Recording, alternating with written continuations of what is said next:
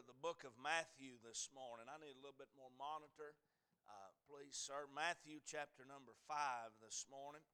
And we started last Wednesday night preaching in Matthew 5. Didn't get very far, but we're going to come back again this morning. And I want to preach on what I would say. Not just because of its message, but because of its messenger.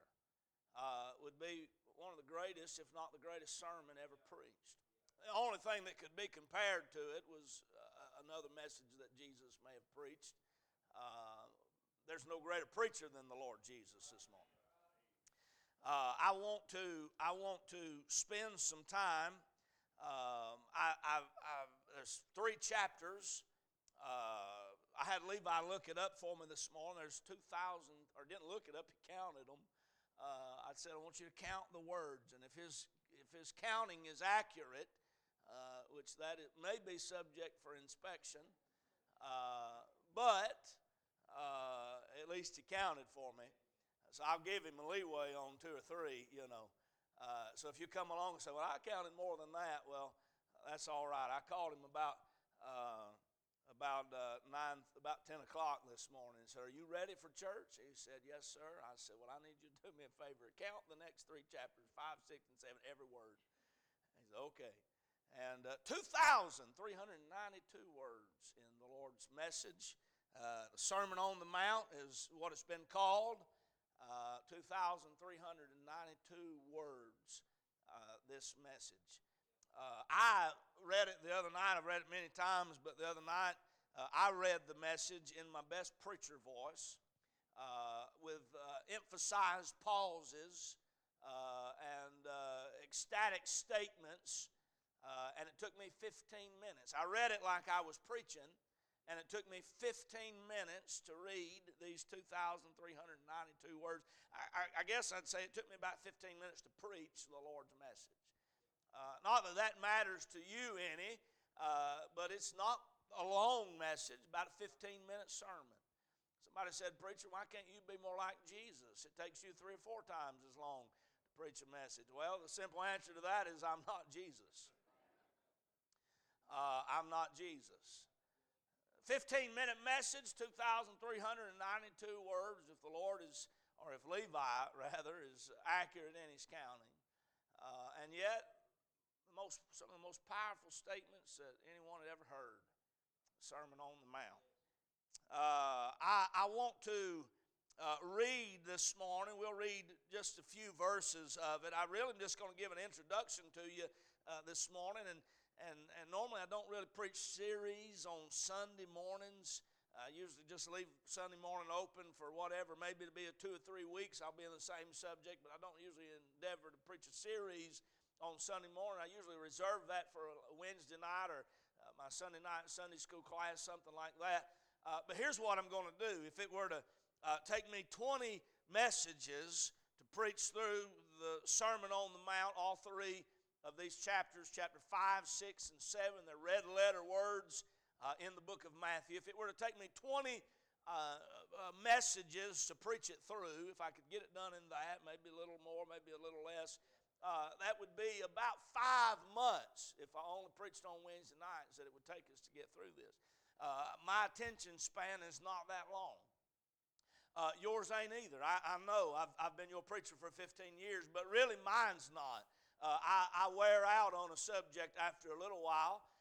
And so I figured if I spent Sunday morning, if the Lord allows, and Wednesday night, if the Lord allows, that I'd be done with this in half the time. About 2.5 months, we can preach through the Sermon on the Mount. Maybe there'll be weeks where we're off. Maybe there'll be weeks where I am, the Lord changes my direction. But with His help, that is my desire to take these 3 chapters and preach them to you this morning.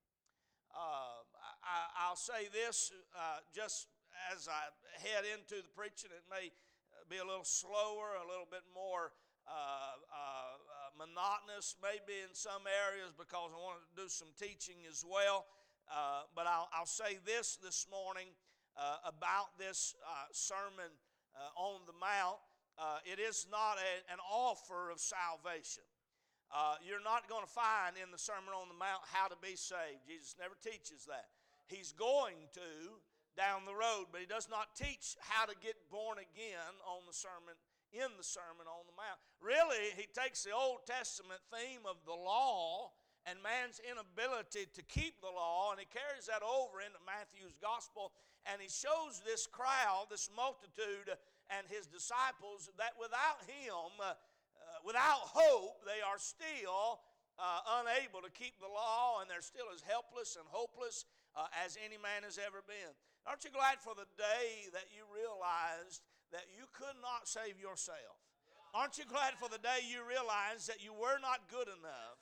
That your church membership, your church attendance, your tithing record, your works on this earth were not going to get you into the presence of God. And you found yourself hopeless.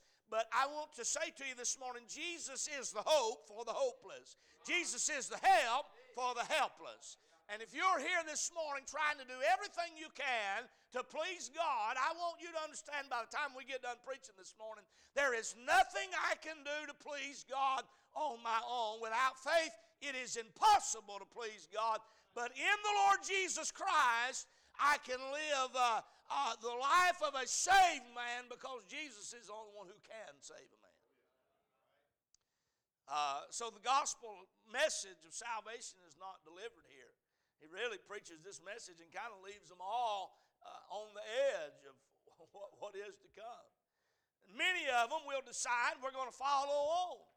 What he says will detract many followers from ever following him again. There'll be folks who will say, I've got to hear more of this man. But there will also be folks who will say, I've heard enough from this man. Much like the hour that we're living in today.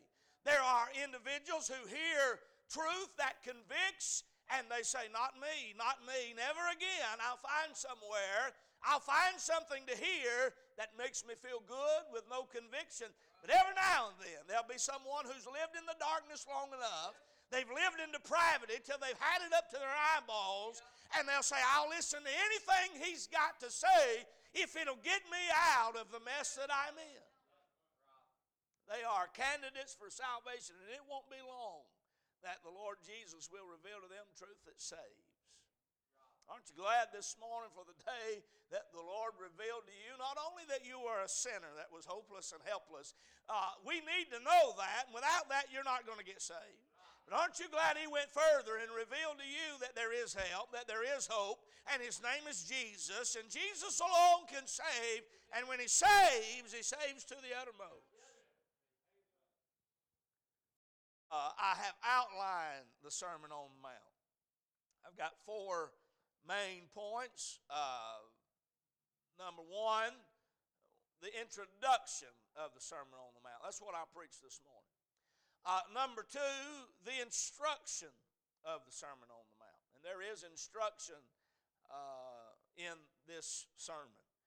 Number 3, the impossibility of the Sermon on the Mount. There's some things that Jesus tells them to do that they can't do. Why in the world would Jesus tell you to do something that you can't do? So you'd realize you can't do it and only he can. They are faced with the impossible task of performing the life that Jesus would have those who live in his kingdom live without being in his kingdom.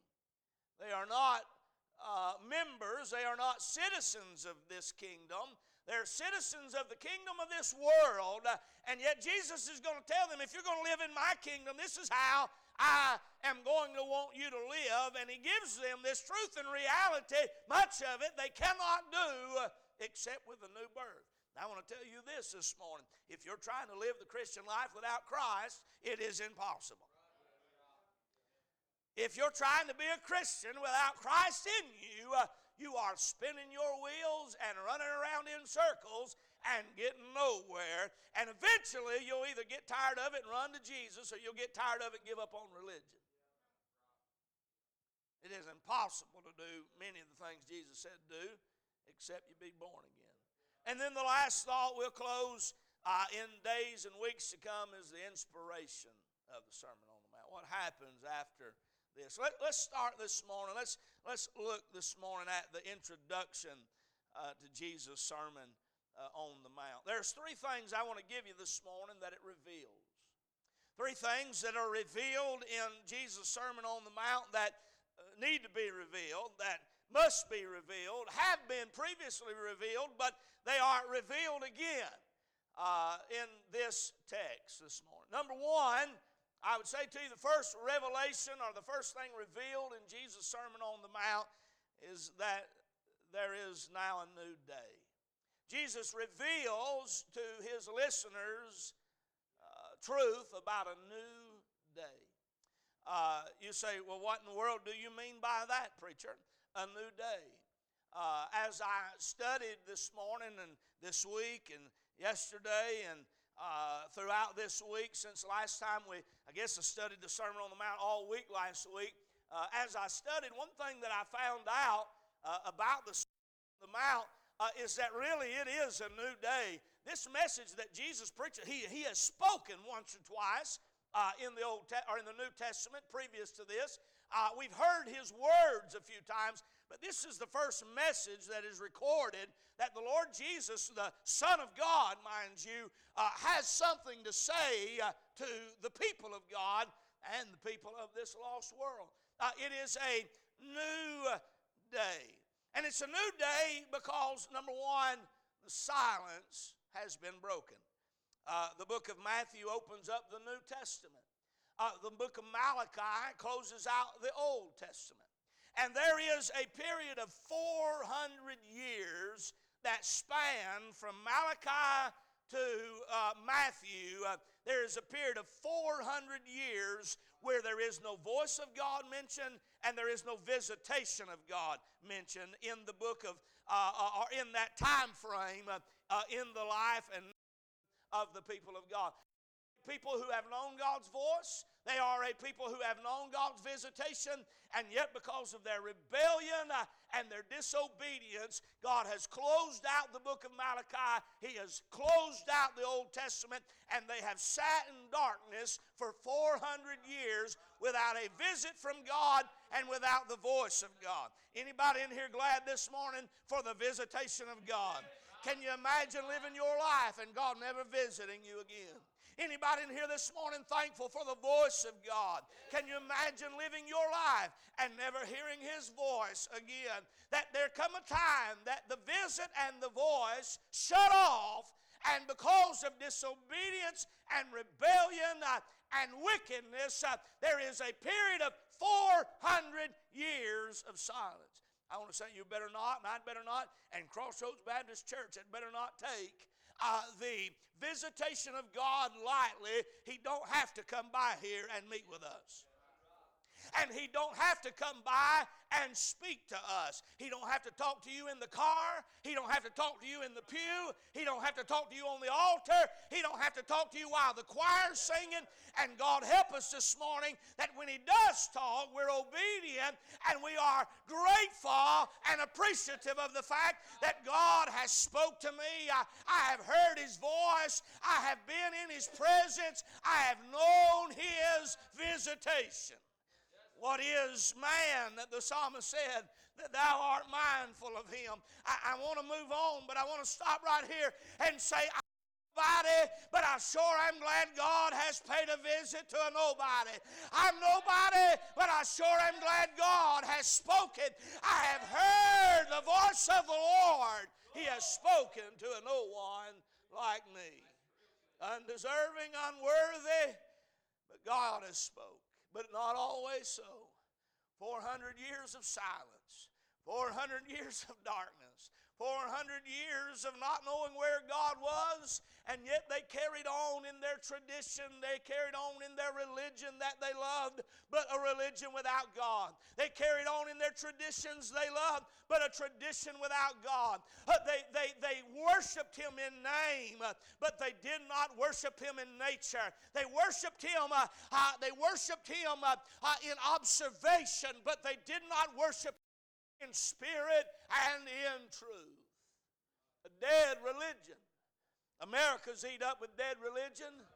The other nations of this world, it's not just America. The other nations are eat up in dead religion. They have their orthodoxy. They have their religious ceremonies. They have their papistry. They have their ceremonial services. And yet they're eat up in religion that is dead. God's not speaking. God's not visiting. I'm so glad this morning it's not always every service that God shows up. But I'm so glad this morning that at Crossroads Baptist Church there's a heavenly Savior that's made a heavenly visit. And He's visited with us and we've heard the voice of the Lord. 400 years of silence, but it's a new day. 400 years of emptiness, drought spiritually, but it's a new day.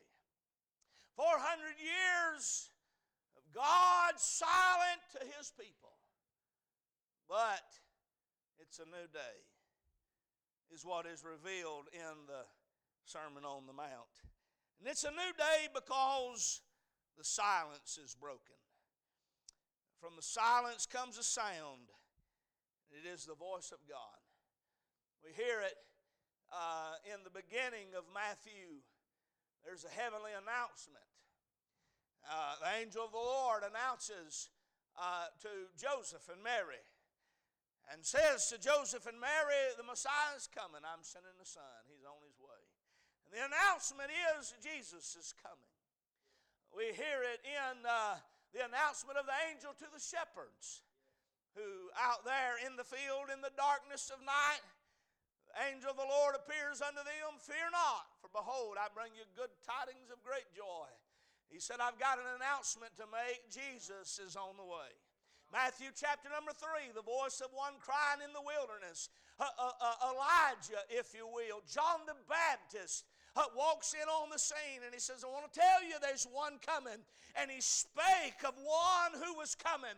And in Matthew chapter number 3, Jesus enters into them baptismal waters. The Holy Ghost of God descends on him like a dove, and the clouds part way, and the voice of heaven thunders, the voice of God thunders upon man, and he says, God says, this is my beloved Son, in whom I am well pleased. For the first time in 400 years, God has thundered His voice to the people who have walked away from Him. I remember living in darkness.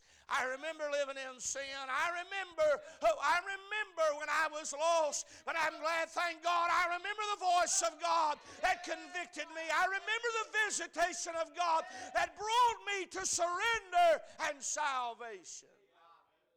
If He's talking this morning, hear Him. If He's talking this morning, listen to Him.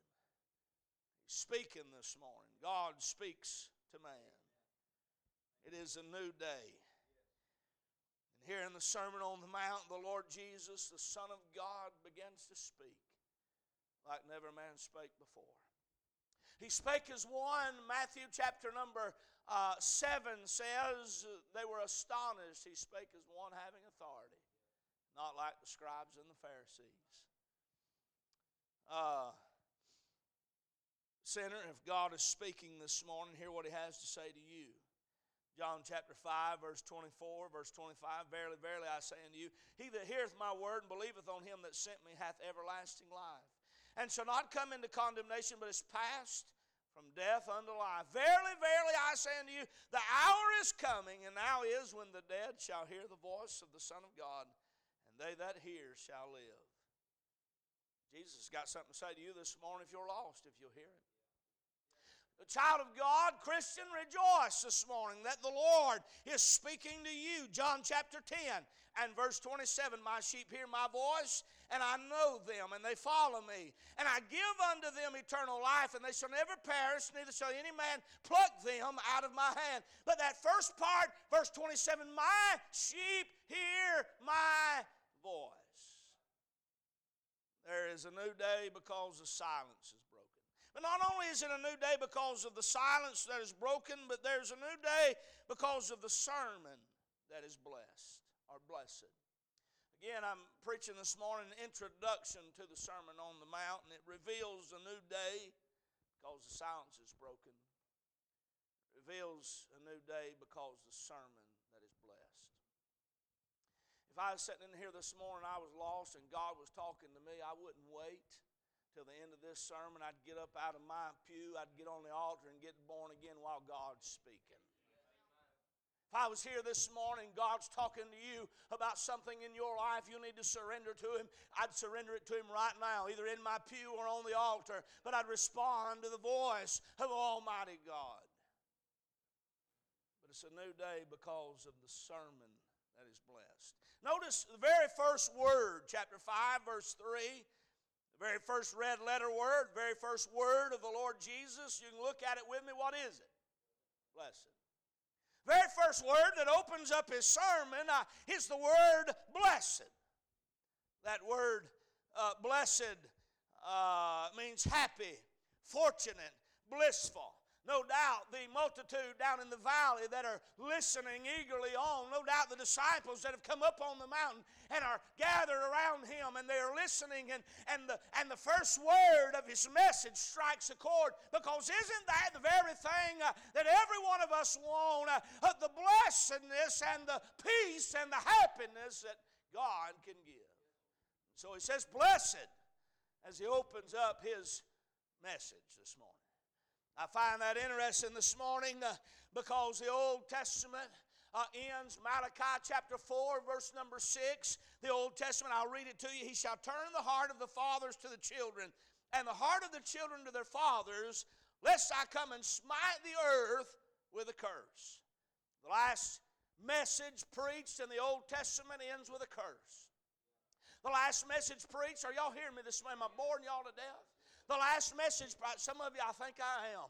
I'm trying not to. Some of you are with me, some of you are not. Y'all just help me this morning. The last message in the Old Testament ends with a curse. As a matter of fact, the very last word in the Old Testament is the word curse. God gives man the law.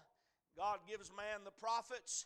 God gives man to the kings and the prophets. God gives a special anointing to the people and the nation of Israel. And yet time and time and time again they fail him until finally Malachi preaches one last message to the people of God. And he said, if you don't turn, if you don't repent, if you rebel, there will be a curse. And the Bible, Old Testament Bible, closes down. The last word of God to a nation is the word curse. That's how it ends. Curse, curse, curse. It ends with a curse. And apart from God, that's how it ends for you. Apart from God, that's how it ends for me. Apart from God, every sinner, it ends with a curse. But Matthew, first message that is preached, it starts with a blessing. The last message of the Old Testament ends with a curse. The first message of the New Testament starts with a blessing. I'm trying to tell you, it's a new day. When Jesus shows up on the scene, old things are passed away. Behold, all things are become new. Old Testament man's given the law, and time again, as the schoolmaster, the law proves to Old Testament man, you're not good enough. You'll never be good enough. You've never been good enough. The best that you've got will not be good enough. Your best leaders are not good enough, and cursed is the man. But the New Testament shows up and says, but there's one good enough. There's one who is good enough. He's always been good enough. He'll always be good enough. And he starts his message with a blessing. Hallelujah. It's a new day. Anybody remember old things? Anybody remember the way it used to be? Anybody remember the darkness and the depravity? I feel like preaching this morning. The darkness and the depravity and the death and the depths of sin. But one day Jesus walked into your life, and where there was a curse, he brought a blessing. Where there was death, he brought life. It's a new day.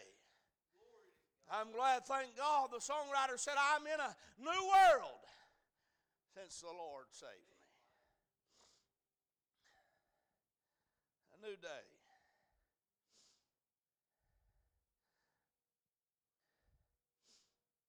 Jesus' words echoes down in that valley. Those disciples have gathered nearby. They're listening intently. Hanging on the edge of every word, Jesus said, blessed, blessed, blessed, blessed. This is a new day. This Sermon on the Mount reveals that. But as much as I've enjoyed telling you this morning about a new day, it don't take long until we find out there's another revelation. It is not just that there is a new day, but there is a new dilemma, a new problem of sorts. There's a new day. Silence has been broken. There's a new day. The sermon is blessed, blessed. At least that's how it seems. But now there is a new dilemma. No doubt amazed Jesus' disciples and his new disciples at that. They're just starting out with him. Just got called the previous chapter. They're fresh and new. Just new Christians. And then there's a crowd out there, they're not even Christians, they're hearing him for the first time preach his message. Sitting on the edge of every word as he says, blessed! Them being Old Testament Jews knew it ended with a curse, and that this Messiah, he must be the Messiah. He has come with a blessing that we're all looking for, and there's not anybody that got up this morning that wants to live in a curse. There's not anybody that got up and put church clothes on that wants to live in a curse. Even people who are going to dead religious systems, they are looking for one thing, and that is blessedness of life. So they're listening to Jesus. I want to hear him. I want to live blessed. I want to be blessed. But here's what the Sermon on the Mount reveals. Not just a new day, but a new dilemma. Jesus' message may start with blessing, or blessed, but as he talks, no doubt the congregation becomes disheartened as they hear his words. A unanimous hush must have filled the little valley where his listeners looked on in fear and dread. What did he just say? Blessed are the poor in spirit. Well, now that's not worldly kingdom thinking. Blessed are they that mourn. That's not what we're looking for. Blessed are the meek. Blessed are they which do hunger and thirst after righteousness. Blessed are the merciful. Blessed are the pure in heart. Blessed are the peacemakers. Blessed are they which are persecuted. That's what we're living in now. I can hear one say, we're under persecution of Rome, and you're coming to tell me that blessed is the man that lives in the persecution. You see the dilemma? This Jesus that is preaching to them has a message that starts out very popular, but it takes a nosedive real quick. And most of us don't want to hear his message no more than they did. We want a blessed life. We want the blessings of God. But what our mentality of blessed is blessed is the rich. Blessed are those who never cry or mourn. Blessed are those who never have to make peace because they live in peace. Blessed are those who lived above persecution because they have strength and power and wealth. Jesus said, not so. It gets worse. Look in verse 20. And they're listening to him preach. I'm just giving an introduction this morning. It's a new day, but there's a new dilemma. Jesus says, for I say unto you that except your righteousness shall exceed the righteousness of the scribes and Pharisees, you shall in no case enter into the kingdom of heaven. Oh, I'm telling you about a dilemma. Can you imagine their amazement? Hold on, what did he just say?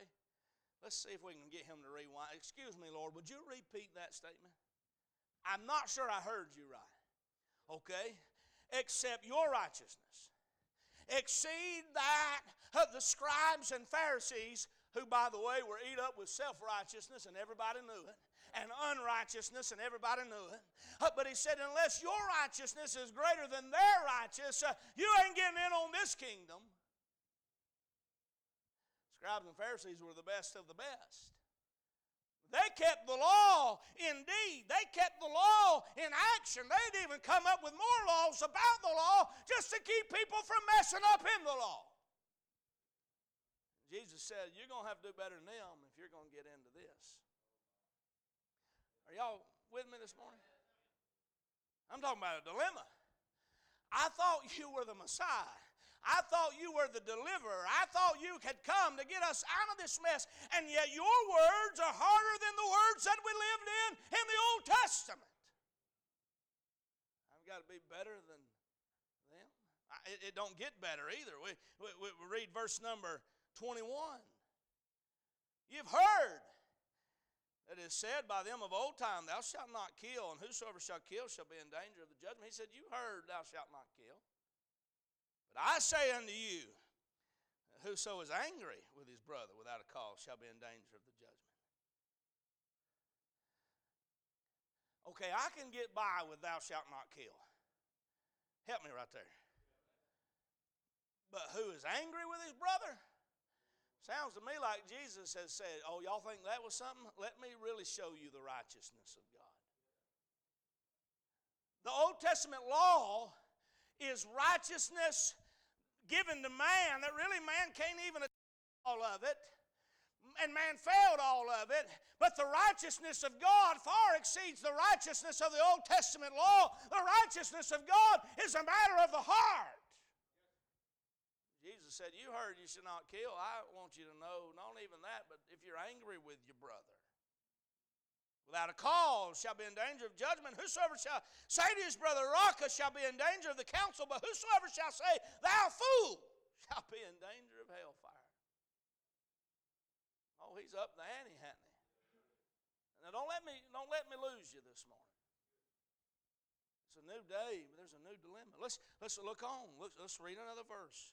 Verse 27. Ye have heard that it was said by them of old time, thou shalt not commit adultery. That's Old Testament law. Thou shalt not commit adultery. But I say unto you, whosoever looketh on a woman to lust after her hath committed adultery with her already in his heart. Maybe there would be one who could say in that crowd, I'm never killed. But Jesus said, but you've got murder in your heart because you've been angry with your brother without a cause. Maybe there was one in that crowd that could say, I've never committed adultery. But Jesus said, but you've got adultery in your heart because you've looked on a woman with lust, or vice versa for the ladies. Verse 29, if thy right eye offend thee, pluck it out, cast it from thee, for it is profitable for thee that one of thy members should perish, and not thy whole body should be cast into hell. If thy right hand offend thee, cut it off, and cast it from thee, for it is profitable for thee that one of thy members should perish, and not that thy whole body should be cast into hell. Unbelievable. If we couldn't live up to the Old Testament law, why is Jesus preaching this New Testament sermon that's making it harder for us than the Old Testament? I'll tell you why, and I'm going to get back to reading. Jesus is not interested nearly as much in the matter of your hands, and the matter of your head, and the matter of your feet, and the matter of your ears, and the matter of your attire. All of that does matter, but what Jesus wants to get past is your head. He wants to get past your ears. He wants to get past your hands and your feet and your eyes, and He wants to get to that thing on the inside of you called your heart, your inner man, and there is where all the issues of life flow from. You can dress up on the outside. You can change what you're listening to. You can fix what your hands are touching. You can move away from your life what your feet are walking to. You can move out of your life what your eyes are looking at. But Jesus wanted them to know, but if the heart is corrupt, you're still corrupt. All the matters of life flow from the heart.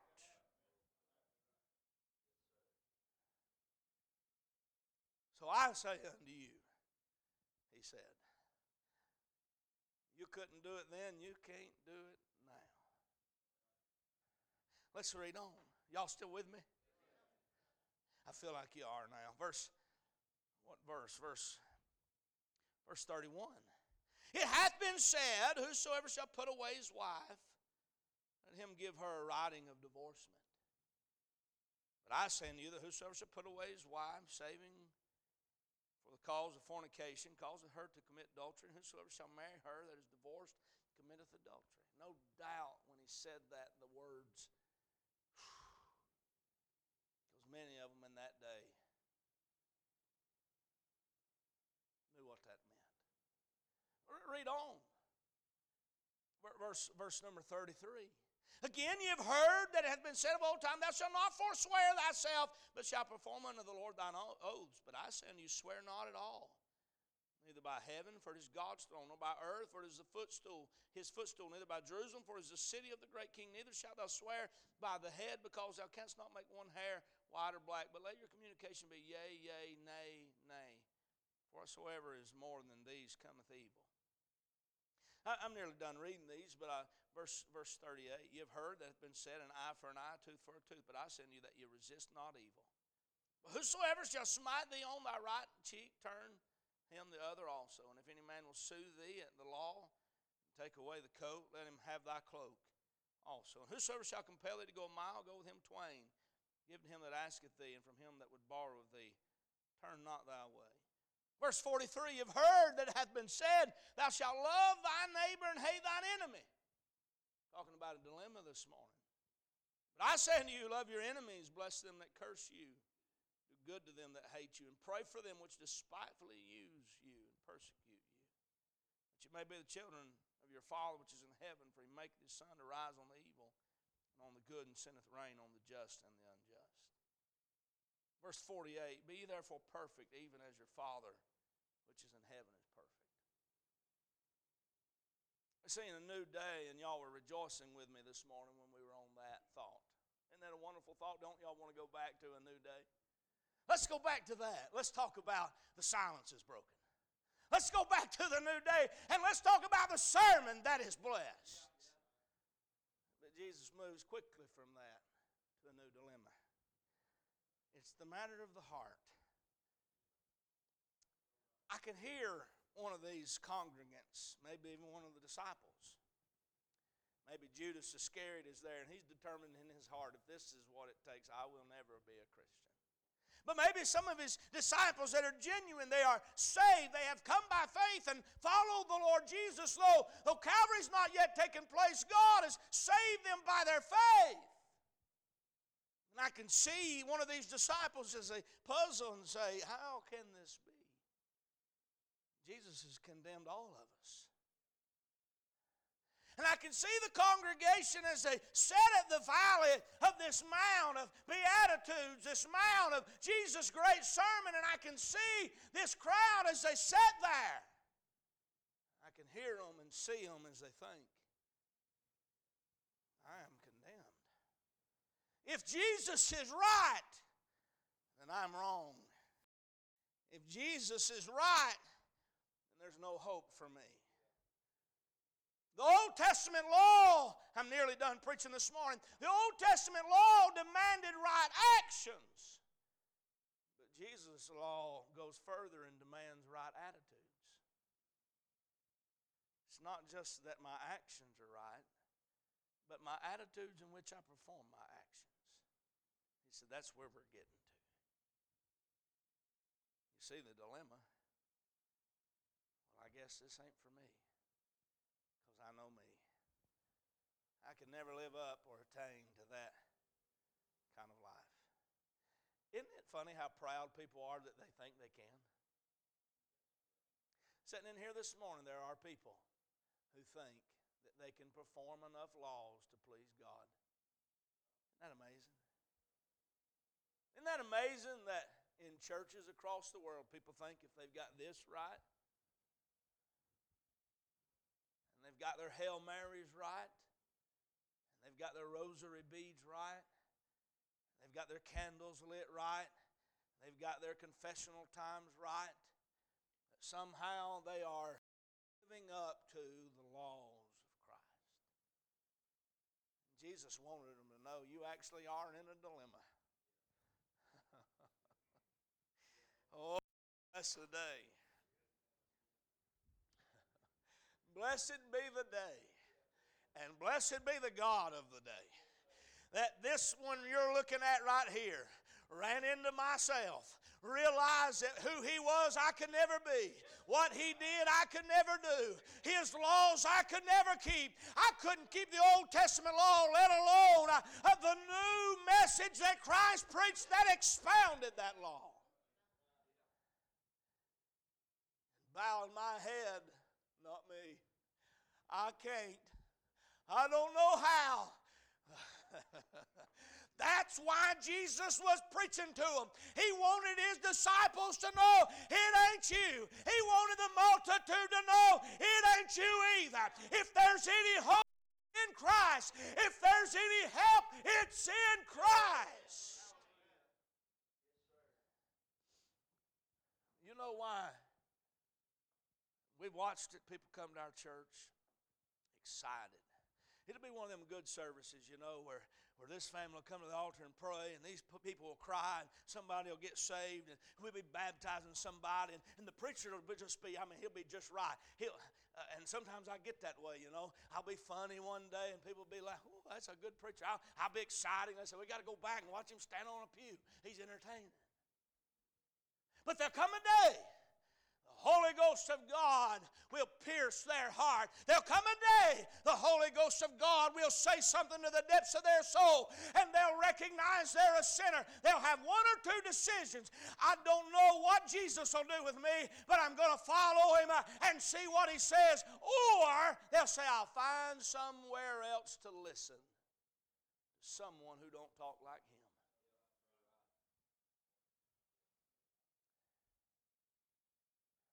I can see part of this crowd leaving when he's done, astonished as they were, and saying, well, that was an entertaining 15 minutes. But, you know, my old religion's working just fine. It's a little dead, mundane, and monotonous. But, you know, there is comfort and familiarity. I'm going to go back to my dead temple, my dead tradition, my dead service, because there's comfort in the normal and the fact that everybody's doing it. Have I lost y'all this morning? But some will say, I ain't never heard no one speak like that. I don't know how to get out of this mess that I'm in. But I think I'm going to hang around and see if he's got anything else to say about it. Those are the folks that come back the next service. When you thought good and well, they got scared half to death the first service. And they may have, because truth will scare you. But they come back because they heard something that they wasn't hearing where they were. And they come back to hear him speak again.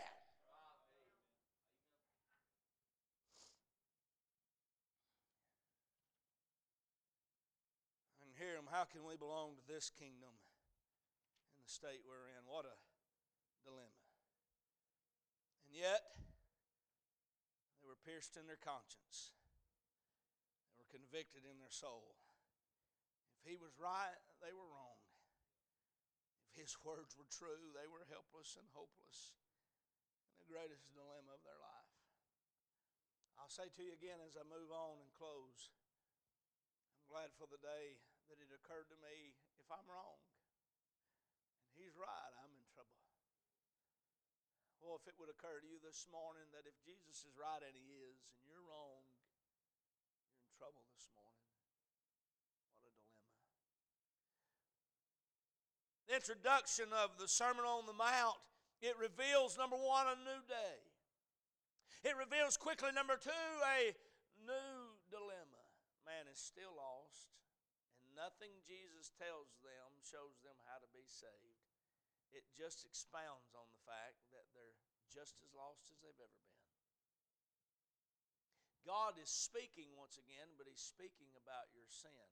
See, here's what we want this morning. Hear me now. We want to come to church and we want to go to the altar. We want to cry on the altar. We want that emotional feeling. And we want that because that makes us feel good. And here's the thing. If God saves you, there'll be times like that. But your Christian life is not dependent on you getting out in sin, living your life the way you want, running to an altar every service, and crying on the altar. The Lord Jesus wants to get to the matter of the issue that is the matter of your heart. And it's not about me and you feeling good. It's about me and you actually leaving here realizing, I am in trouble. It leads to the third great revelation of the Sermon on the Mount. A new day, a new dilemma, but a new deliverer. If you'll hang with me about 5 minutes, I'll close. It's 12:20 time. I'm doing pretty good, actually. Okay, I guess. You could smile or nod your head. That would make me feel better. Might not change the outcome of my length of my preaching, but I would feel better. A new deliverer. A new day had dawned, but with it a new dilemma. And so what they would need would be a new deliverer. And not the deliverers like those of their past. What was needed was a deliverer that could deliver once and for all. If God had come to speak again, if God had come to visit again, if God had come to meet with them again, surely it would be in vain if the matter were not fixed and the problem solved without their help. Because obviously, like you and me, they couldn't do it on their own, and every time they got the chance, they ended back up in trouble. They knew Adam. They knew what Adam had done, the father of us all. This new deliverer would have to be greater than Adam. He'd have to be better than Adam. He'd have to reverse the curse that Adam brought. Adam went into a garden and destroyed the whole thing. Jesus went into a garden and fixed it all. Adam went into the garden and became a thief, robbing God of his plunged us all into hell. Jesus went to Calvary and saved a thief. Adam was a thief that lost paradise. Jesus went to Calvary and saved a thief and said, today thou shalt be with me in paradise. I got a feeling this morning that this new deliverer is better than Adam. Hallelujah to God. What the first Adam lost, the last Adam fixed. What the first Adam messed up, the last Adam reversed and cleansed and made right. They were familiar with Noah. They knew that Noah had built that ark, saved his family, got on that boat when the floodwaters came. God had closed the door. They knew their history. They knew that Noah was a man of faith. They knew that Noah was a man of integrity. They knew that Noah was a man of obedience. But they also knew that when Noah got off of that ark, Noah was a man of failure who got drunk. And in a I don't know what all happened, but in a sinful situation, Noah's son Ham sinned, and because of that, his grandson Canaan was cursed. God had sent a deliverer to save them from the old world. Only a handful got in, and those who got off the boat went back into trouble. Must be a new deliverer. One better than Adam. One better than Noah.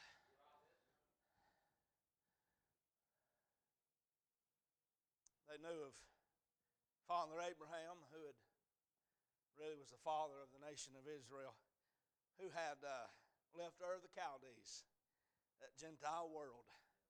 By obedience followed God, by faith followed God, and entered into a new world. And from Abraham we get Isaac and Jacob and Joseph.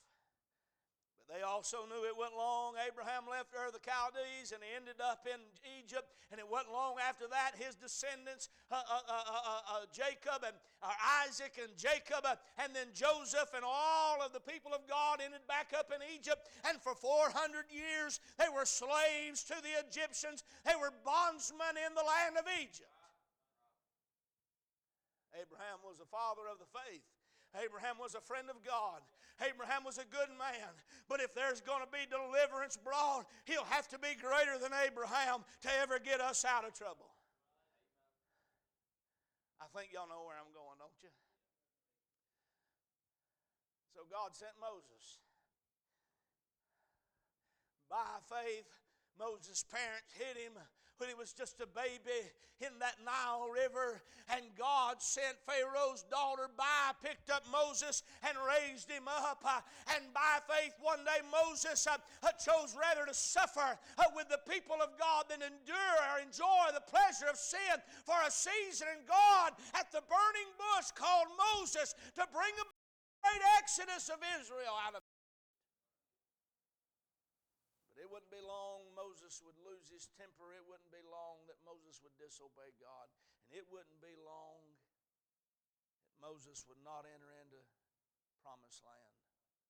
As great as Moses was, he'd have to be greater than Moses. As great as Moses was, this new leader must be better than Moses. Joshua come along, Jesus saves. Joshua comes along, brings them out of the wilderness into the Red Sea, across the Jordan River into the promised land of Canaan. And there they lived in the plenty and the goodness of God. But just a little while later, they were rebellious again. They were wicked again. They were turned back again. They were hard-hearted again. Every deliverance that God used a man to get them out of and through, immediately or there, quickly thereafter, back they are. Sounds like some of us, don't it?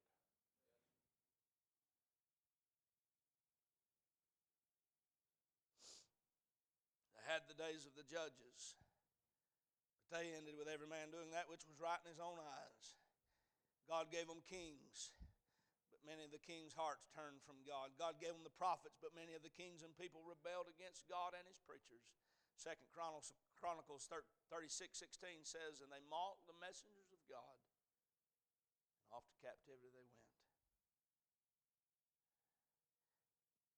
They needed a new deliverer, but he'd have to be better than the judges, better than Samson. He'd have to be better than David. As good as David was, David wasn't good enough. They'd have to be better, this new deliverer. And now here they are again at the end of this 400 years of silence. They're captive by Rome. And if they're going to be delivered, have to be one better. Hebrews chapter number 1, verse number 1. God, who at sundry times and in divers manners spake in time past unto the fathers by the prophets, hath, I'm done if you'll get this, in these last days spoken to us by his Son, whom he hath appointed heir of all things, by whom also he made the worlds, who being the brightness of his glory and the express image of his person, and upholding all things by the word of his power, when he had by himself purged our sins, sat down on the right hand of the majesty on high. Hebrews 9:24, for Christ is not entered into the holy places made with hands, which are the figures of the true, but into heaven itself, now to appear in the presence of God for us. Nor yet that he should offer himself often, as the high priest entereth into the holy place every year with blood of others. For then he must have suffered since the foundation of the world. But now, once in the end of the world, hath he appeared to put away sin by the sacrifice of himself. I've got a feeling this morning, I got more than a feeling this morning, I got the Bible to back it up. A new deliverer has arrived, and he did it all by himself, and he put away sin all by himself. So Christ was once offered to bear the sins of many, and unto them that look for him shall he appear the second time without sin unto salvation. A new deliverer. He's greater, he's able, he's better than better. He's the only one who can. You can't do it yourself. No one ever has been able to. If you try to get religion, you'll end up in trouble again. If you try to turn over a new leaf, it'll only turn back over when the wind blows. What you need is to be born again. What you need is the deliverance that only Jesus Christ can bring.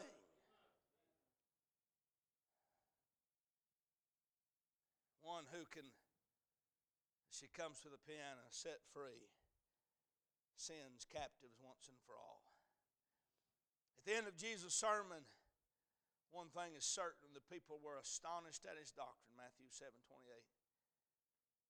And for those that were looking, there was a glimmer of hope, a light shining in their darkness. This man was who he said he was. This man who spake with authority just might be their deliverer. I'm going to tell you something this morning. What they would soon find out is he is. He's the light that shines in darkness. He's the Lamb slain before the foundation of the world. He's the spotless, perfect, holy Lamb of God. He is the blessed Redeemer. He is Israel's deliverer, but not just Israel's deliverer. He came to save the Jews and not just the Greeks, not just the Jews, but the Greeks, the Gentiles. He's your deliverer. He's my deliverer. If this morning God is speaking, He's probably talking to you about your sin. You say, preacher, I'm in a dilemma. I'm in a strait. I'm in a fix. I don't know what to do. I'll tell you what to do. Throw yourself at the mercy of the great deliverer. Bow in His presence. Confess that you're a sin, that you're a sinner. If we confess our sin, He is faithful and just. If you're here this morning and you're saved, but your life has caused the voice of God to go silent, run to the altar. She plays. Bow before Him. Admit you're wrong and rest in His deliverance. He's the only one who can. Let's stand this morning. Lord, thank you. Would you help us now in this invitation? In Christ's precious name. Oh, I bless the Lord. What a Savior. In Christ's name. She's going to sing, You Mind the Lord, this morning. Bless His name.